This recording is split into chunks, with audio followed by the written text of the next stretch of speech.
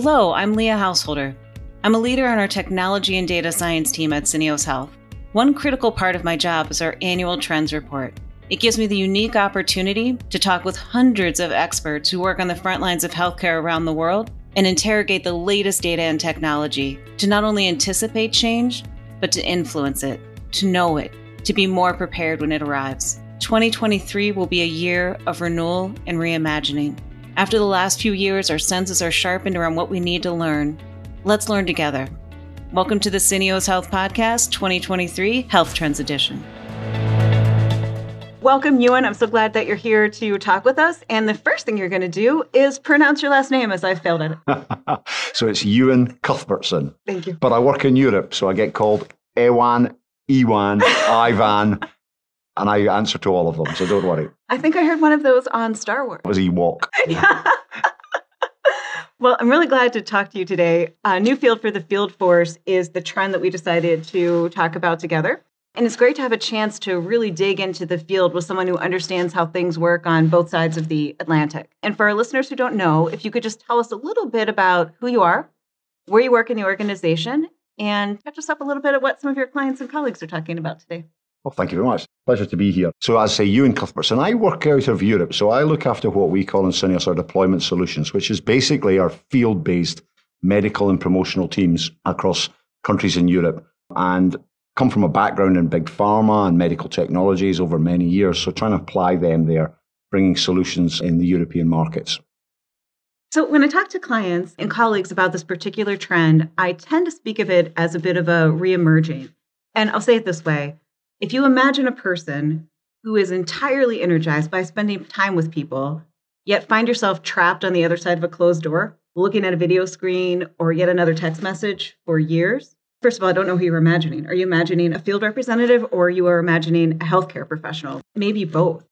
But this year, finally, maybe last year to some extent, the doors are continuing to swing open. I think the latest number I saw is some 73% of physician interactions are happening in person.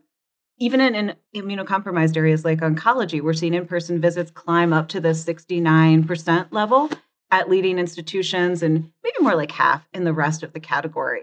So while those numbers differ by region and country, I think there are a lot of questions to open up there in terms of what does the shift mean to the people involved, whether you're thinking about your field, the people you want to retain, or you're thinking about healthcare professionals. What's important to keeping those doors open and how is their world really changing? It's in some ways a simple solution with a very complicated answer, because by definition, for asking for one, we're assuming there's a homogeneous or a single point answer.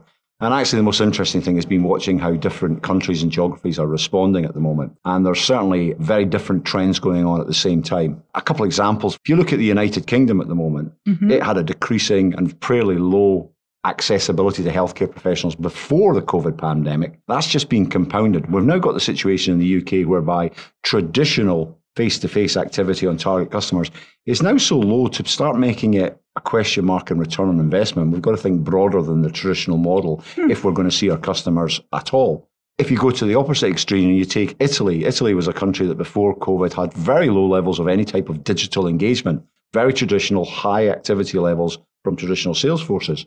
During the COVID crisis, we saw the most remarkable change where from a standing start, we saw digital take over and actually do better than in many other countries in Northern Europe where it had been more established. In the UK or in Italy? Or? In Italy. In Italy. Italy was a strange one. It swung to digital, but then it swung back very quickly to the traditional models of face-to-face and things. Now, it's not back to where it was pre-COVID, but it's still very high. So, you're learning that the mix, the communication mix when we're talking to our customers is different by country. It's different by therapy. It's different by stage on the life cycle for a product. And it's very importantly different by the healthcare professional's own preferences. And we need to consider all of them when we're deciding on a Salesforce activity plan or how to deploy. The way I think about it nowadays, and you do need to think about it by country, by geography, is when customers come to me and ask about a sales team, I often try and refocus the question by saying, well, actually what they're asking me for is a way to communicate to their customers, to the healthcare professionals. The answer may not be a traditional sales team.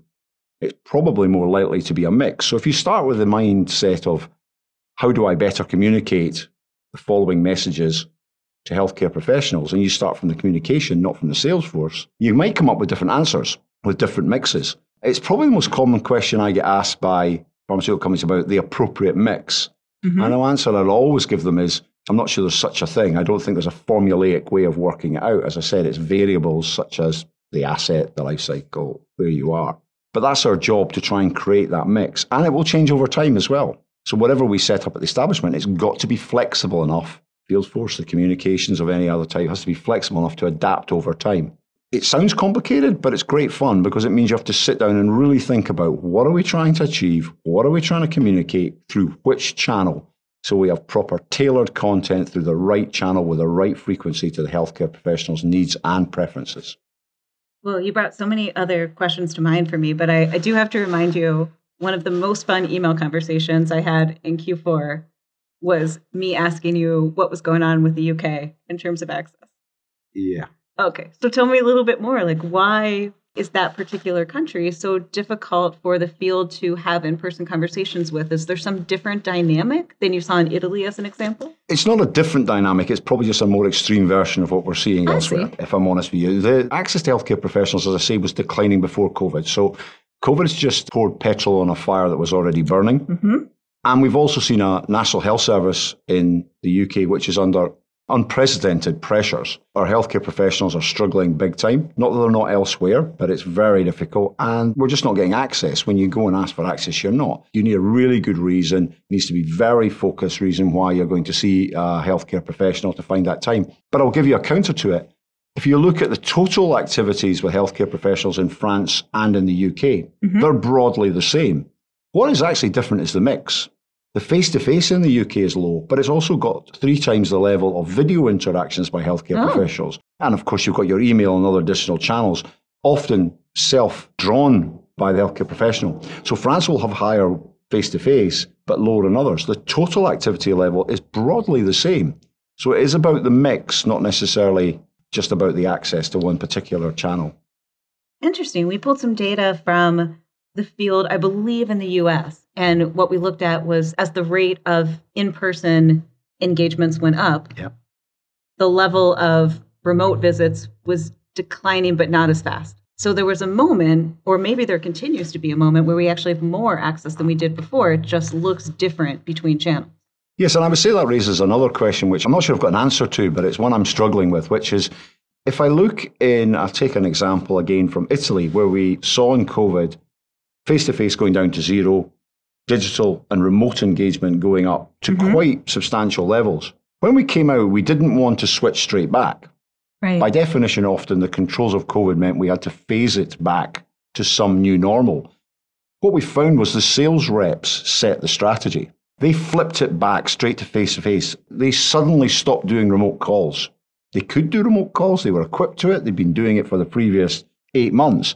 But their behavior was they switched back to what they knew, which wasn't what we wanted or expected. We expected it to be a new normal based around customer preference, and didn't see that. Now, that's what we're seeing in other countries. When we start digging into it, we've got to take out first the rep impact, in that they are often reverting to type and reverting to the status quo pre-COVID days. Now, that may no longer be right and appropriate.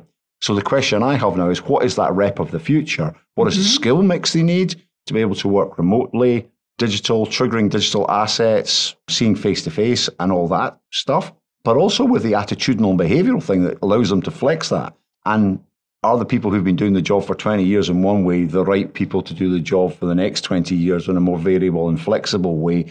Because as I've said, there's so many variables. I'm not sure it's one size fits all. We've got to have a communication plan built around the healthcare professional, of which the rep is one, or maybe at best the delivery in some parts or the trigger of other digital content, so that it remains pertinent and it mixes to an overall communication path. Well, I hear great things from the people who work with you and for you about how you're able to coach and mentor teams. I wonder if you have any particular advice around that. I'm thinking it's one thing, and we do this together all the time, like it's one thing to teach the data, how to figure out what the physician or the healthcare practice want, and be able to leverage digital communication against that. How do you help the people? How do you help the people act on data the same way that triggers can act on data? That's the question I'm trying to answer. So I'm experimenting with that one at the moment. I've got an example of a team that's gone out recently, and we managed with the pharmaceutical client to have this discussion, this debate. And the client's original starting point was, we're not ready or equipped yet to do digital content. So the first thing was to get them and the reps to say, well, that's fine. I can recruit people that can work in your today's world. But I promise you in 2 years' time, you're going to be asking me for that digital content. So why don't we recruit to the future world where they are working in that mix, or train to that world now, so that when you decide to turn up, at least we've got the capabilities there. So working on those capabilities, do we train them or do we buy them or do we develop them is the fundamental. I've always been a believer in the past that give me someone who's a good salesperson and I'll teach them the technological side more easily than give me someone who's high tech and I'll have to teach them the soft skills stuff. I'm now beginning to look at that with the sales reps of the future, saying, would I be better and working with clients to invest in younger, more malleable, potentially? I know this is a gross generalization. I don't want to say that if you've been repping for a long time, you can't change your ways. But there's also a cost benefit to them. And I've had one client who's agreed with me to bring in a mixed team of mixed capabilities so we can look at that.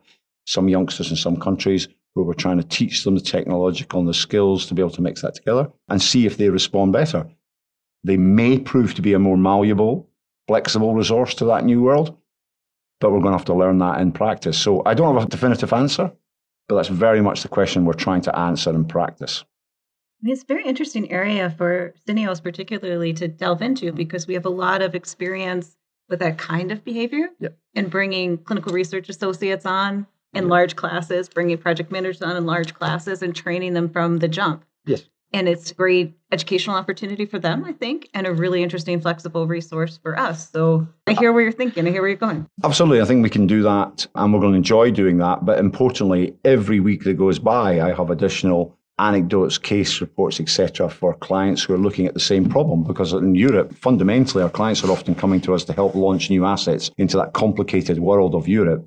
We've been helping them navigate the complexities of Europe, get their early returns with staffing. Now we're doing the same with the field force, the capability mix, the channel mix, the communication plan that goes along with that, often on fairly limited resources, to be honest, at early stages.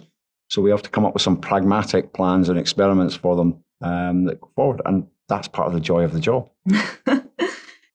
Well, you mentioned digital channels, and I didn't want to end this conversation without asking you specifically about email. So there's been a little bit of a headline, maybe a sub-headline, running around email boxes lately about email may be the next access challenge as physicians get weary of all of the additional email from patients, the additional email from industry, et cetera, and actually saying, you can't contact me that way. What are you hearing?